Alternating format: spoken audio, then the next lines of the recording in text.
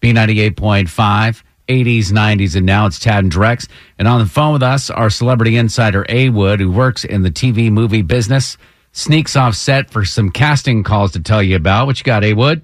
This one is not for us, fortunately, because all of us are in healthy, loving marriages.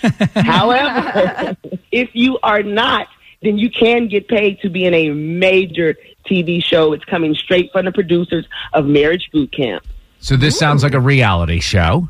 Of course it is. And I am looking for couples who may need a little help. Maybe couples that have been together for a long time but haven't yet gotten married, or couples that may have been married and might be at a crossroads right now. I mean, Awood, if you've heard the phone calls we've had this week about people in their relationships, oh, man, Georgia is stacked. Yeah, we got this one covered for sure. I hate to say it again. Fortunately for us, in our little group, we're all so happy. Awood, talking about how happy our relationships are, do you feel like if you say it enough times, it will be so? Yeah, because technically, there are four of us.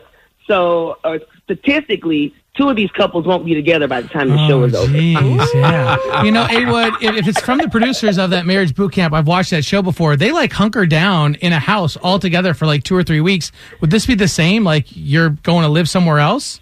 Oh, it's definitely going to be very much along those lines, and very much with one of the doctors, quote unquote, experts that we all know very well. I can't say who it is, but it's somebody we know very well from this type of show.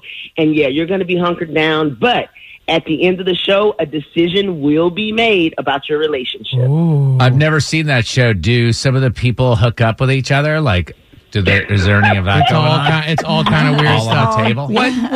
What do you think happens when you put 10 couples whose relationships are on the edge rocks in a house together for 2 weeks with alcohol? Yeah. Is there alcohol? Oh, yeah, is there alcohol? Exactly. Come on. Exactly. So this is definitely one we want to see, right? Yeah. Yes. Are there any versions of this that are not televised? I'm asking for a friend. Jokes. We're just having fun. That's all. Yeah. I have a therapist number from a friend that I could give you.